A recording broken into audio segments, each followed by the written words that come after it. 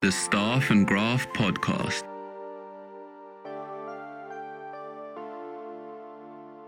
This is weird. My lock's been drilled, so I open the door and my steering wheel is missing. And looks for salad. You know what? You're trying very hard not to get sued. You can have all the talent in the world skating around, but if you don't have a goaltender, it does not matter. Team tidy business, baby.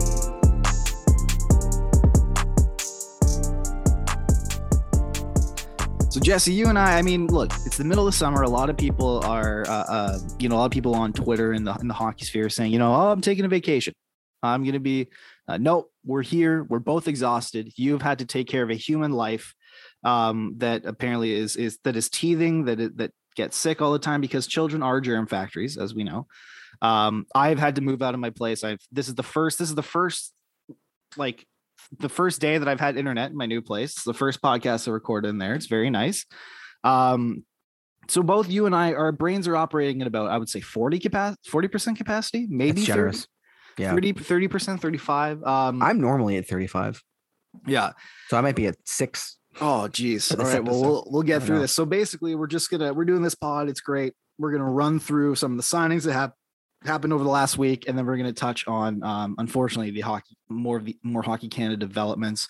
But let's hop into it because look, there were as much as we haven't gotten that Kadri signing yet, and last week we talked about the crazy like Matthew Tkachuk for Jonathan Huberdeau absolute blockbuster trade. And look, I guess we can talk real briefly about how both Weegar and Huberdeau have said publicly that they'd be open to signing long-term in Calgary, even though, Huberdeau was there for a music festival last week, I believe, but I'm not sure if Weegar is currently there. What do we think of this? Because that was the big thing of the trade, right? Is like they might walk, and that's why you could get both of these guys. What did you think? A couple of people on Twitter were like, wow. And these are like anti-Calgary people. I haven't spent enough time in Calgary to really form, a solid opinion. Have you been to Calgary? Yeah, once. Yep. I don't get up north that way. I don't go up where you guys are up there in the Northwest. You're not in the Northwest. Ubiquitous. I'm in Toronto. What are you talking about, man? So, bunch of people. The point I'm making, Mike, is a bunch of people on Twitter were like, "Well, wait till they get up there. They're gonna hate it." Like, you don't think either one of these guys have ever been to Calgary before? Like in their hockey playing careers, they haven't stopped there one time ever. They're totally foreign to it. This is their first time in the city. Come on, they know what they're getting into. And they don't know the nuance of the organization. Okay, yeah. Fair. I'll give you that. But like, that wasn't what the argument was. The argument was people hate Calgary as a city and no one wants to live there. And I was like, these people have Jonathan Huberdeau, you don't think he's ever played in Calgary once in his life ever? Are you kidding me with this argument? I'm not surprised, but I don't know why are people surprised by this, Mike? I'm not surprised by this. It's just a good organization. Look, it's a Canadian team. I think that's why mainly people were wondering. It's like, I know that. Are they both Canadian? I'm not sure about Weegar, but I know that Huberdeau is Canadian. And so you've been to Canada, it's not huge culture shock compared to, an American who's played in America all the time. Look, I think this is what players say all the time. He's from Ottawa, by the way. So Huberdeau. No, Weegar. Oh yeah. Okay. So they're both Canadian, man. It's not like the main culture shock. It's like, you don't we have different color money and we don't have the same sports channels. And, we have different flavored chips. Like we have ketchup chips and all dress chips down here and stuff like there's crazy a rodeo, stuff. Right? Yeah. There's the Calgary Stampede in Calgary, which apparently everyone talks about. I don't know. As an Eastern elite, I look down on the people having fun and, you can wear your cowboy, wear your cowboy boots and your cowboy hats. That's fine. I'll be at the opera.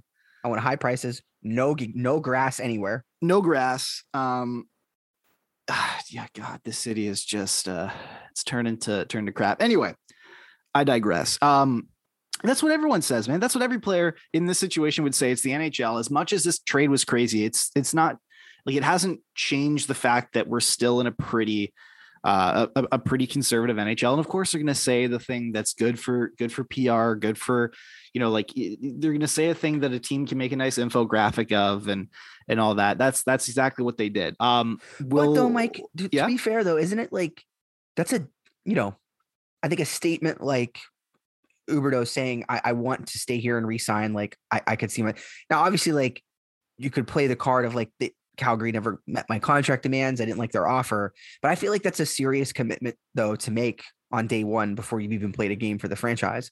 It's a tough thing to walk back later, right? Like if Calgary throws an 8-year, gargantuan Gaudreau-esque contract at you, you're going to have a hard time walking away from that. If you're on the first day of the job, you've made a commitment to stay there for an extended period of time. I don't know. I just, under promise, over deliver, right? That's always been my motto. I feel like that's just a big commitment right out of the gate. It's like an episode of 90 Day Fiance or something like that. Look, if Kyrie Irving did it, anyone. What did he do? I don't know. What did he do? You don't remember this? Okay, it was. I don't watch the NBA. I don't know anything about the NBA. Yep. It is hilarious. It was a season. This is back when he was in Boston, when he was playing for the Celtics. I think it was like 2019. This was 2018, 2019. This was a season ticket holder event, and he has like the mic, and he goes, I got my like. I love it here. And if you guys will have me, I would love to re-sign here, and everyone goes, yay. And then literally like, not even like it was at the start of the season. He's like, I sure would like to sign here. If you guys will have me, like all humble and whatever. End of the season. No, he's like so done with the Celtics. He bolts, goes to the Nets with Kevin Durant. Yeah. And now Kevin Durant wants out of the Nets. It's nuts. But like, so this wouldn't be the first time an athlete has gone, I'd love to be here. I'd love to resign here, then not do it. Like it wouldn't be revolutionary, but you're right. Like, I think it is. I think the way that just like the strongness of the words, this is the point of the summer where we're at, where we're like breaking down the language that they're using. The semantics. Yeah. If you watch his right eyebrow, when exactly, he said it, there's a 2-inch lift indicative to me that he's fibbing. Exactly. No, I was like what Uyghur says. I think Uyghur's quote was even more. He was like, I can definitely, like he says like definitely or really twice when he doesn't need to, which is a lot. Look, I think it would be great. Like, should they give an 8-year contract to like a guy who's approaching 30 who, doesn't play defense and like his skills might decline by the time, year 2 or 3 of that deal? Probably not. But I think the fact that these guys are saying it in the aftermath of everything that happened this offseason, I think that's great for them. I think that's exactly what they needed. You can't rule out the fact that maybe they're just like really good friends. They're super best friends and they're making the commitment to play there together because they don't want to be, they want to ride out in the sunset like that. They just can't bear to be without anyone else. All right. John Klingberg. This is a big one. This is a big one. It was a big one. Well, one of the last big ones, though. It's one of the last big ones we got. Maybe not as big as he would have hoped at the start of the summer. I think, and this is just me, this guy got Cody Franson. I remember. Oh, I like that. Yeah. Do you remember that? Yeah, absolutely do. Yeah. Where Cody Franson was like, I'm going to get a lot of money. And then watch this, guys. Yeah. And his agent just around all summer, just completely underestimating the market, or overestimating, I guess. And he had to settle for a 1-year deal in Buffalo at the end of the year. And then he just never made it back to what he was going to do. Like I think John Klingberg, Cody Franson himself, and so he signs a 1-year, $7 million deal for the Ducks. Great. I think that's a great ad by the Ducks. They've added a lot of pieces, Klingberg, they've added Strome, like a lot of interesting stuff. Still haven't re-signed Sonny Milano, which is weird, but they've done that. Now what I think kind of confirms it is Klingberg fired his agent like a week before this contract was signed. Yeah. I really do think John Klingberg's agent, because we know that there was a long-term extension on the table in Dallas. Yeah. That he turned down. Yeah. And I mean, I can't imagine his agent was like, yeah, man, like don't sign long-term. You're going to be 30. People are definitely going to want to give you a long-term contract when you're 30 next year. Like it doesn't make sense, but he's going to the Ducks. This is, like you said, the last big sort of, other than Kadri, the last big signing we got here. What do you think? Right side for the Ducks is looking pretty decent, right? Got Drysdale, Klingberg, and Shattenkirk down the right. That's not too bad. Really good 1 to 3. That's really good. Real good for the Ducks. So I mean, like, still a ways away for them. I don't exactly know, like, if you look at that team, what the plan is or like what they're doing. Cam Fowler's 9,000 years old, right? He's still there. Holy crap! Cam Fowler's still there. Forgot about him. It's like I don't know where they're in a state of flux, I think, but they've made themselves better. They're they're going to be a better hockey team next year. I don't know to what end that gets them, or, they're not competing with the heavy hitters in the West. That's for sure. So you're kind of just in that point where you're probably good enough to get a really shitty draft position. And that's the Winnipeg Jets model right there. It's the Winnipeg Jets model. I was just thinking that. Like I said, I like in Dangle Navy, we in the Dangle Navy team that we play, we have a consistent group chat, that goes all the time. I was just it's funny because I mounted my TV onto my wall, and I showed all the guys because I was getting roasted for my TV stand setup prior to this. Yeah. In my last place, and an unnamed member of the group chat said, "Yeah, I just got done mounting your mom." That's crazy. And I'll tell you off mic who said that, and it's someone it might not be who you think it is. That means it's Myrtle. Here's the thing, though. Hey, look, I'm not confirming or denying. I mean, it was. I'm not confirming or denying. There are a couple people that we let off the hook last week because I did. Just so you know, I spoke to Ian after the show. No, I got a lot of flack about it too. I said to Ian, I said, I just want you to know, I came personally. I can't speak for Mike. I came personally from a place of peace. I was just trying to mediate the conversation. I got no dog in the race. Ian did tell me he felt as though that was one of the most honest assessments of his game he'd ever heard. So he owned that one. But I felt like we let Steve and James off the hook. So maybe not this episode. We need to loop back to them because I tried to eke some inside info out of Ian about James, and I didn't. Yes. I got nothing. He didn't give me anything. He wanted to. He went into complimenting him. He was like, "No, he's actually really good." It's like, I don't want to hear that. I want the drama. Ian's a great teammate. Like Ian. Okay, here's the thing with Ian too, and I know this is a really quick non sequitur. We'll get back into Klingberg talk. But here's the thing with Ian is that he is almost to a fault. Like he will take responsibility for everything. Okay. And we'll have to be like that wasn't your fault, man. Like shut up, darling. But like most other hockey players are looking to shirk that level of responsibility. No, he's the opposite of the guy who's like, he's like, what did you want me to do there? No, it'll be like, we'll get scored on you, and he'll be at the complete other end of the ice.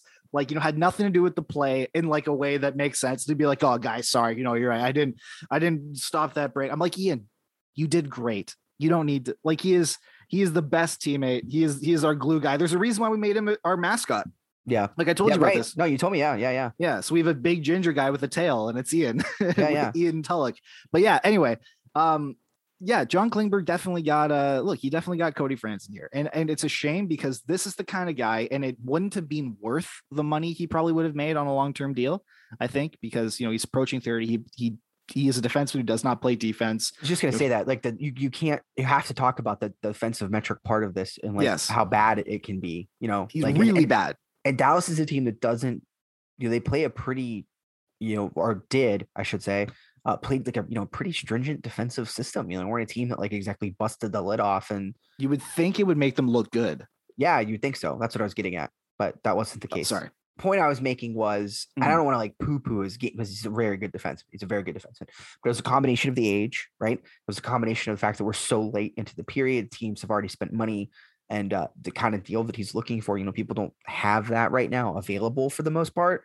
And then I wonder too, what some of the other deals he might have had before he fired this agent or the prior agent. What were some of the other deals he got? Like what was getting vetted to him? You always wonder, like, was there stuff that he walked away from, from a salary and term perspective that like, he would desperately take now?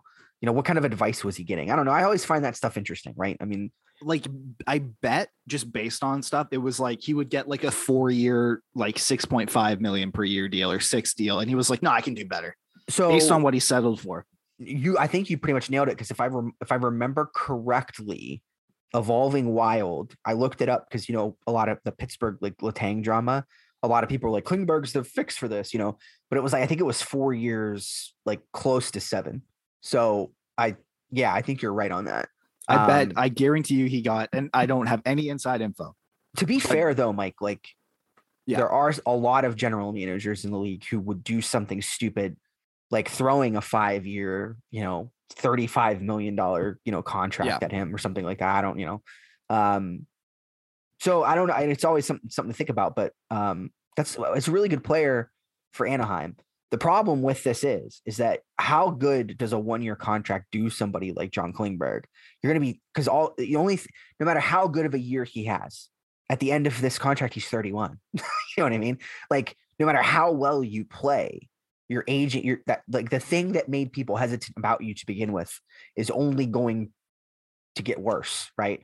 You're not improving you can't improve age. You don't fix that. So I guess you can go and knock everybody's socks off in Anaheim, and then, from a money perspective, maybe, but again, like, I don't know if it's term he's looking for. I don't know that that's going to come that easily. Yeah, he'll be 31 by the time next Dallas season would have where it would have been where it would have come easily, Mike. That's it. That's really it. Yeah, he'll be 31 by the time next season starts. Look, this is the kind of player that, like, you add him to your lineup and he is extremely it's a boon to get him. Like, again, this is a guy who scored a 50-point pace for his entire career. He averages 22 minutes per night. He can move the puck. He can score, like he's a great distributor, great guy to quarterback a power play. He's a right shot, which is huge. They're only like 78 right shot defensemen in the NHL. Like, yeah, that's very few. That's a little bit above, 2 per team. Like, it's pretty tough. So this is a great player to get. It's very odd because this is the kind of deal that I would see a team that is closer to a cup signing. This is a team. Yeah. This is a deal I would see, like, I don't know, like Calgary, or like before they extended everyone they had, a team like friggin' Tampa or someone coming out of nowhere and being like, all right, we'll take John Klingberg, please. Like, and give him a 1-year deal, because, like, yeah, it'll make the Ducks like a little bit better, but he's not going to push them into the playoffs. He's just going to push them out of a better draft spot, like we just talked about. And then with Klingberg, even if he has a monster season, like even if he puts up like 65 points or something, he's still going to be a 31-year-old offensively only, like offensive centric, offensive, like, focused defenseman, who has to start, 60% of his shifts in the offensive zone just to be impactful. Who's then going to think that he's going to cash in on a 5-6 year deal or something, like, on the open market? That's not going to happen. So it's odd. I can understand why he fired his agent, because this is a very bad situation. Like, this is exactly, look, you get drafted, you debut at, like 18, 19, 20, you go through your 3-year ELC, you go through all your RFA years, then you go through all your RFA plus arbitration years. Then finally you get to unrestricted free agency, at a time at the when you're just about to exit your prime. And countless players before John Klingberg have done that, and they finally get to that prime and they cash in, and he hasn't been able to do that. He didn't get his opportunity to, and I think he's probably pretty pissed about that. And so it'll be really interesting to see what he does and what happens next summer. His partner is probably going to be Urho Vakanainen. So it's not bad. Yeah, we'll see. I mean, it's like a good, archetype for him to play with. I do think, like, because this segment make it probably seem like we're poo-pooing on John Klingberg a little bit. He's a great player, like we said. Yeah, I would say, like, really, when it comes to like puck movement and like zone exits and entries and stuff like that, there's that you could scoop out I think a group of defensemen and call them elite in that regard, and he's certainly one of them. Make no mistake about that. So, great player for Anaheim. But I agree with you, Mike. Like, I just don't understand. And I feel like Anaheim is just collecting hockey cards for a collection. Yeah, it's weird. They're it's like got that vibe. Team. Yeah, but that the other thing too is that you mentioned Sonny Milano. I don't understand the general seeming unease around him as a player, period, point blank. I don't get it. I don't understand. Like, he had a great year. He was stapled to some talented players. But there's just that's such a weird player to still be available for me. I would not have put him on the list of, August availability. Right. Dude, like freaking Jeremy Lozon got a 4-year deal. Like, and you're telling me no one wants to sign Sonny Milano? Like, come on. He's great. Yeah. I wonder what he's commanding. Like, I wonder what he could command on a deal. Yeah. Guy had a great year last year. Great year. Doesn't make any sense to me. So, and he's not young, but he's not old. The guy had 34 points in 66 games last year. To be fair, though, he did start 70.9% of his shifts in the offensive zone. Yeah. speaks to maybe a potential limitation defensively there. So yeah, but I mean, this is the kind of player who I'm just shocked didn't get anything more. All right, another one, Jesse Puljujarvi. They avoid arbitration, 1 year, $3 million. We can just hit this quick because I mean he's been in the news in rumors a lot. Look, I wholeheartedly believe that that this just makes him easier to trade. Mm-hmm. Now that his contract situation is shored up, now that another team that would be acquiring him wouldn't have to go through an arbitration hearing potentially. But I mean, if you get Jesse Puljujarvi, that's a great price to have, Matt, even if it's just for 1 year. Yeah, and I think like the expectation among pretty much everyone is that he's, I don't think gonna skyrocket into like your elite tier NHL talent, but like as a player who in a better, I don't want the term better environment because Edmonton's not a bad, he needs a new environment. Let's put it like that. I think he is on the list of a lot of people for that stock ticker to go up for the stonks to just start cranking in bullish stonks. So I mean at that price tag, it's you could do a lot worse. I've banged this drum in like every piece that I've ever written about him when it comes to whether it's, like a newser or, like a 5 RFAs or whatever. Like I keep saying, like, look, he's young, he drives possession, he's defensively responsible. He's bound to rebound from offensively. And even then he still outproduced Kyler Yamamoto, on a points per game basis. Like he's big. He does everything you would want. And yes, he still has some stuff to put together, but like, why I don't understand why he's the one that everyone banded together in that weird sort of pocket of humanity that is Edmonton and has just gone like, all right, this is the guy we're going to run out of town. Like, it's just like, it's so weird. I don't get it. I don't know. Like, did he run over someone with his car and we don't know about it? Like, did he, I don't know, but Sonny Milano was with him. He was in the front seat. Exactly. That both ran somebody down. Word got out. Nobody wants to sign him now or trade for him. It has to be. Rangers signed Capo Caco, 2 years, $2.1 million. I think it's fine. I mean, I think Caco needs to start scoring some goals. Yeah, like super, probably one of the more controversial players. Alexis Lafreniere ditched the whipping boy moniker probably for the Rangers fans in the playoffs with that young kid line he was on. He had like his breakout, monumental performance. That did not happen, has not happened with Capo Caco. They love Capo Caco over there. And then some people hate him. He's the most polarizing figure in New York hockey, and I can't get enough of it. I love the Caco Caco arguments. The Caco Caco? I just said that. I totally butchered that. Capo Caco. It's nonstop. It's nonstop. He's the worst player of all time. He's the best player of all time. There's no middle ground. It's a war zone out there. You step on a mine, you get blown up. It's bad. You know what he could do to really quell this kind of argument? Score more goals. Yes, is score something around the production level of a player who was picked second overall. Yeah. That would be terrific. All right. Ethan Bear, 1 year extension, Carolina Hurricanes. I was very interested by this. This was the most this was going to be the most interesting negotiation that I thought was going to come through. Why? Just because first of all, his qualifying offer was pretty high. His qualifying offer, I believe, was like 2.5 million or something, or 2.8 even, I think, or something like that. He's young, he's right shot, he moves, he drives possession, but at the same time, this is a guy who fell out of the Hurricanes top six throughout most of the last year. He was injured and then he was scratched through the entire playoffs. And then there were rumors that he would even want a fresh start. So I was wondering, okay, is this guy going to even are they going to trade him? If they qualify him, he could just take his qualifying offer. But it turns out that he signed a 1 year deal that was lower than I believe his qualifying offer was. I believe it's 2.2 million. He's a conundrum, but I'm really excited to see what he does. Yeah, I mean, there was a time where I think he was a really good partner for Jacob Slavin. So I expect you're probably going to be there again next year, right? So at some point, but yeah, you would hope so. You would hope that he gets. But then again, they brought in a guy like Brent Burns. Brent Burns, I believe, shoots right. It's not guaranteed that he's going to be in the top six to start the year.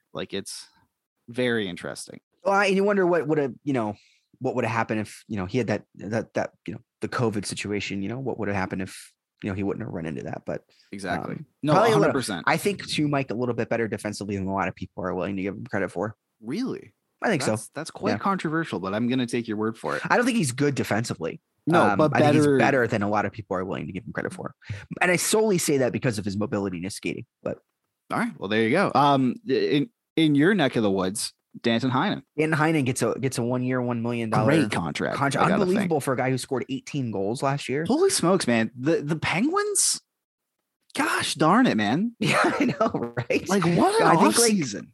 Yeah, well, when everything happened, you had Brian Russ get signed, and then once the Kapanen deal got done, I think pretty much everybody resigned to Danton Heinen being gone, which kind of sucked because players like Danton Heinen do pretty much grow on trees. Mm-hmm. Like Danton Heinen, Nick Spalling, these are all the same kind of player.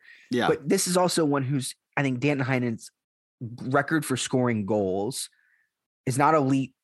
It's, he's never going to be a 25 guy, but for paying $1 million, Mike, for a guy who scored 18 goals. Yeah. Limited utility, not killing penalties, not playing on the power play. This is just an even strength player, but it's a lot of even strength goals. So I think everybody in Pittsburgh is happy about this piece of business. Pretty amazing that Hextall got it done. Went from being like this vilified, like everyone hates Ron Hextall. Like, what is he doing? He's ruining our dream.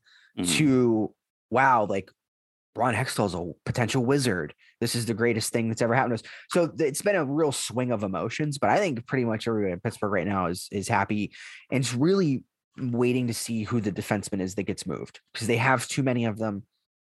They're still, in a bad situation cap wise. Potentially is, anywhere from like 750,000 to like 1.2 million over, depending on who's on the roster. And who they decide to keep up. So they got to shed salary still. And it probably is going to be a defenseman. So I think that's where everyone's eye in Pittsburgh is right now is who gets moved out and who do they get moved out for? Because it's going to be a hockey trade. They're not just going to shed the salary. Like they're going to bring somebody, they need another wing probably.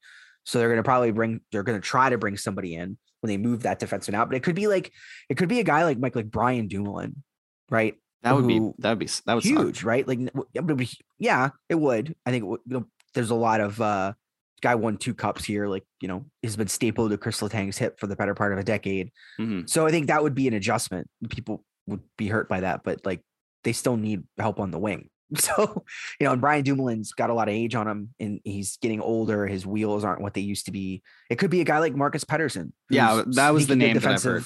And I think that would bun people out too, because like, he's probably at this point right now, the best defensive defenseman on the team. Sneaky good at it too. So either way, I think it's going to be somebody with utility. But that's, I think the one thing for the rest of this summer, I don't know that it can happen now, Mike, because so much business has already been done, but somebody's going to get hurt in camp. Yeah. Up in September, there's going to be a need. And then all of a sudden the phones start ringing. So I think that's a deal that probably gets done sometime in the beginning to middle of October once the war of attrition starts, so to speak. Did we talk about Jeff Petrie and Mike Matheson and yeah. Okay. Yeah. So that's there a lot of changes on Pittsburgh's back end. I mean, Mike Matheson and John Marino both gone, and then you bring in Jeff Petrie. That's huge. It's going to be a very old team, but very interesting one. Yeah, old but fun team. Old but fun. And that's all. We all just need vibes in Pittsburgh. I think at this point, that's all it is, man. We're operating solely off of that. Producer Connor here, jumping in. This is a content warning. Sexual assault will be discussed in reference to the Hockey Canada allegations for the rest of the podcast. So if you'd like to tune out, please do.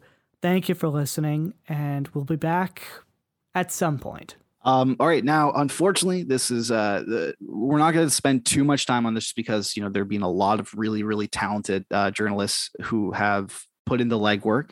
We don't want to step on their shoulders, but I think or step on their toes or use their work to pass off as ours. But we it's important to talk about the Hockey Canada developments that are coming out. In the time that we've recorded that we last recorded, there was another accusation against Hockey Canada from a relating to alleged group sexual assault by the 2002 World Junior team that was in Halifax.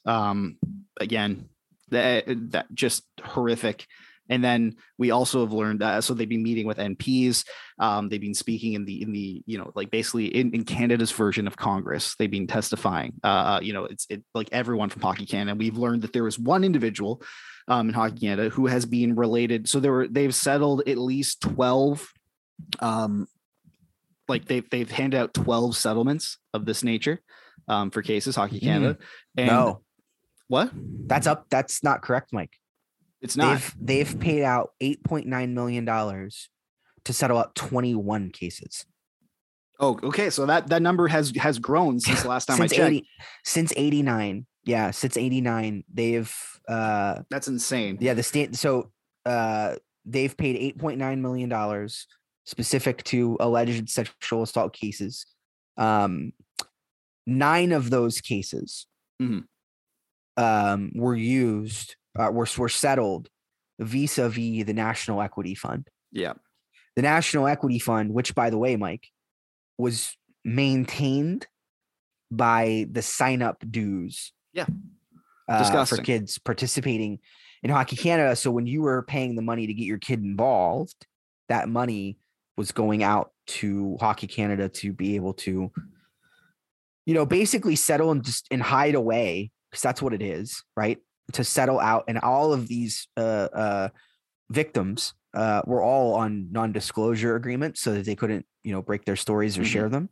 The money was just solely used to, keep them quiet and keep the problem from becoming public. But boy, it has. The thing I think that this point that is probably the biggest for me, Mike, is the fact that Scott Smith is refusing to give up post. That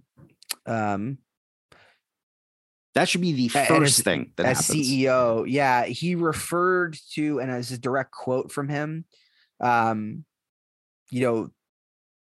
out these victims were what he referred to as, and I quote, uninsured liabilities.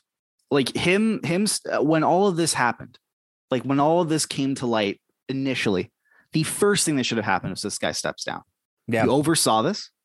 Like you've been in the post. He hasn't been in this specific post that he's in right now, but he was, he was there.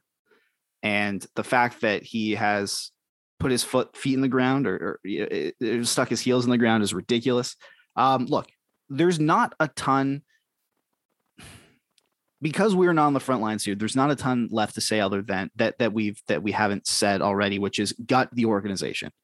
Like from top to bottom, this what are you preserving, right? Like at this point, right? This organization has been given federal funding. It's supposed to be a paragon of hockey in Canada. It's supposed to usher in the next generations of hockey at an amateur level and amateur level and beyond, but it's supposed to be the grassroots feeding tube of our national sport, our national winter sport. And we have just realized that they are using the funds that parents, that's single mothers, single fathers, grandparents, whatever, when they scrounge together to pay these registration fees to Hockey Canada, they've been using that money as hush money to get to essentially shoo away and sweep under the rug heinous acts that are being committed by people under their banner. Heinous. And like it's starting to, specific to 2018 and the investigation around that team, like the details are starting to come out. And they're really awful. And I have to challenge anyone who doesn't think that this is like a cultural issue, Mike, because this is 100% ingrained into the game. I think, I think the only thing you have to do at this point, like the only other person you have to convince is Gary Bettman. Like I think this has united, like at least in Canada, and this again never happens in it's same in the States. This has united politicians across the aisle. You have liberals and conservatives sitting next to each other in Canada's House of Commons, taking on Hockey Canada. Like this is one of these things. This never happens. Like I just want to say this never happens. Like in Canada specifically, it's when you vote on bills, if you cross like party lines, you get kicked out of your party. That's the way crazy it works. Yeah. And yet we have liberals and conservatives sitting next to each other, in our version of Congress and agreeing like that. Yeah. That is how bad this situation is, and what is done. And first things first too, Mike, is you get this registry set up. Get this complaint registry set up. The women's team has been pushing for this. Let's have a transparent reporting system. Where can we go? What's the hierarchy? Who do we go to? Who do we talk to? Let's make these, when something comes out, let's make it public. Everybody needs to know. We're late on this. We're way late. Like this has to go in. And the United States needs to get on board too, right? Like everybody needs to get on board. Like absolutely. I think whatever Canada does, Mike, let's copy and paste that structure, whatever comes out of this, what the fix is, let's put the fix into place everywhere and not just in Canada. Absolutely. Couldn't be said better. All right, Jesse, I think we're going to head out here before Zoom cuts us off. I will see you potentially next week. If not, we will keep you updated